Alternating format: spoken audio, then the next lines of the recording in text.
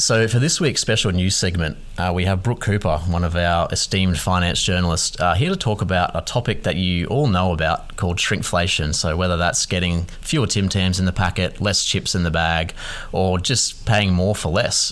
So welcome, Brooke. Let's talk about shrinkflation. What have you noticed with the shrinkflation? Hi, thanks for having me.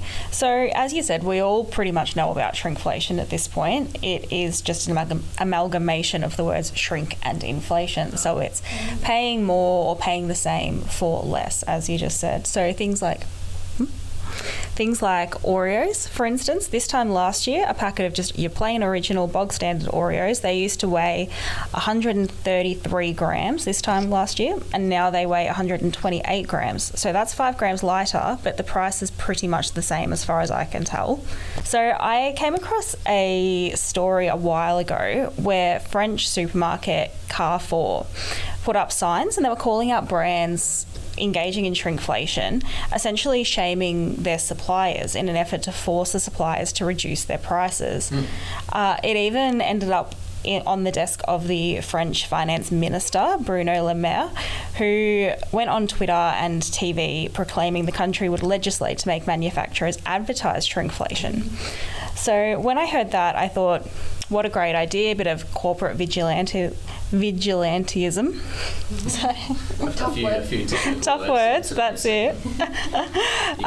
But when I delved in further, I found there is a little bit more to it than that.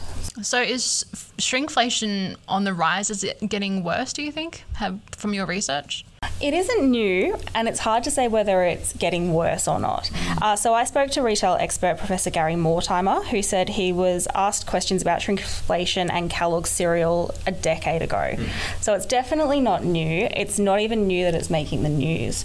And Australians actually love shrinkflation. So research from QUT found that Aussies would prefer to buy a smaller packet for the same price than have the price of an item increase and the size remain the same.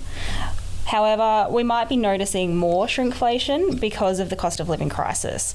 So we're looking a little bit more closely at that unit price on supermarket ticket items and potentially just realising instances of shrinkflation where we otherwise might not have even noticed it.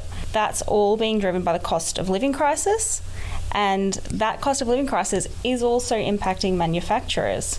So things like energy, fuel, wages, insurance, rates, rents, all of those sort of things, manufacturers have to pay those as well. And so reducing the contents in a packet allows them to pass on some of those extra costs without hiking prices for consumers. So shrinkflation could be seen as a win-win, depending on how you want to look at it.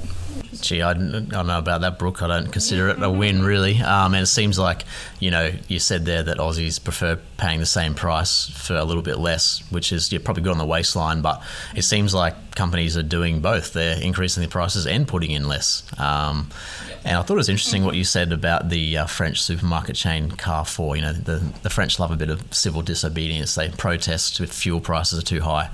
I can't see Australians doing that, and I certainly can't see, the sort of big two, Coles and Woolies doing that, because it seems like they're kind of in on it too. Not to be a conspiracy theorist, but they're kind of loving the high prices, posting record profits and whatnot. So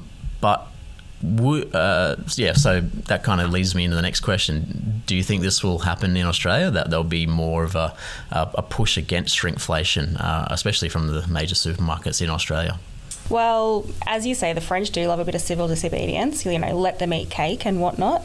But yeah, probably not in Australia. So Professor Mortimer reckons Carrefour's move is actually kind of controversial. He said the supermarket could be feasibly doing it as a public service announcement, but probably otherwise it's quite adversarial. He said the supermarket's probably trying to maintain its own margins and profits while demanding manufacturers reduce theirs. And Carrefour could feasibly take that hit and sell the products for the same price despite paying more to the manufacturer. But it's not doing that. It's advertising to consumers what's happening and trying to force the manufacturer's arm a little bit more. potentially there's some middle ground that could be found, but it's quite political. It's a very political move, and Professor Mortimer doesn't think Australian supermarkets have such a political relationship with their suppliers. So you probably won't see Coles or Woolies going to battle against food brands over shrinkflation anytime soon. For sure. And just personally, Brooke, like, where have you noticed shrinkflation hit the hardest in your weekly shop? I mentioned Oreos before. I love Oreos. So Oreos are actually vegan. So they're essentially a vegetable, is my thought process. So that extra Oreo would be quite nice on a Friday night. But otherwise, I mean, the cost of the supermarket shop has gone up, hasn't it? Whether I've noticed shrinkflation as much, I think it's really hard as this kind of current high inflation environment to notice where you're getting less when you are just paying through the nose, or it seems like you're paying through the nose. How about you guys?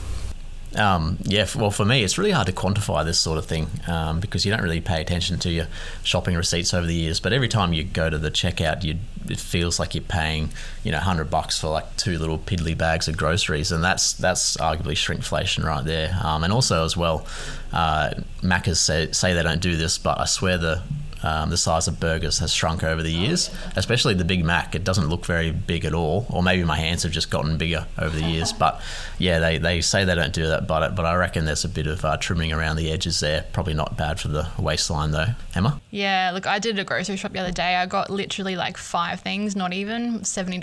I was like, how? Like, this is just, it's so hard. And I think it's, unless you're a regular purchaser of a particular product, it's probably harder to notice shrinkflation unless you've been buying it consistently over years and years.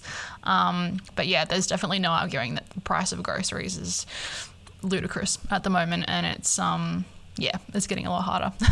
My grandfather would be a good bellwether for this because he has kept every receipt of every purchase he's ever made.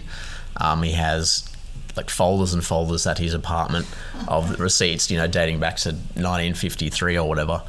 So it'd be interesting to see if the ink hasn't faded, to see how much prices have changed, even just over the last few years. Like if you compare, pre-pandemic prices with today, I reckon you'd be shocked, especially with the sort of basic core staple grocery items and meat and veg as well. So yeah, it does. Hopefully there's a sort of end to this. And wages start to pick up to compensate for the rise in the cost of living. But I think that's all we have time for on shrinkflation. I promise I was just in the pool. Brooke Cooper, thanks for joining us. Thanks for having me, guys. Thanks, Brooke.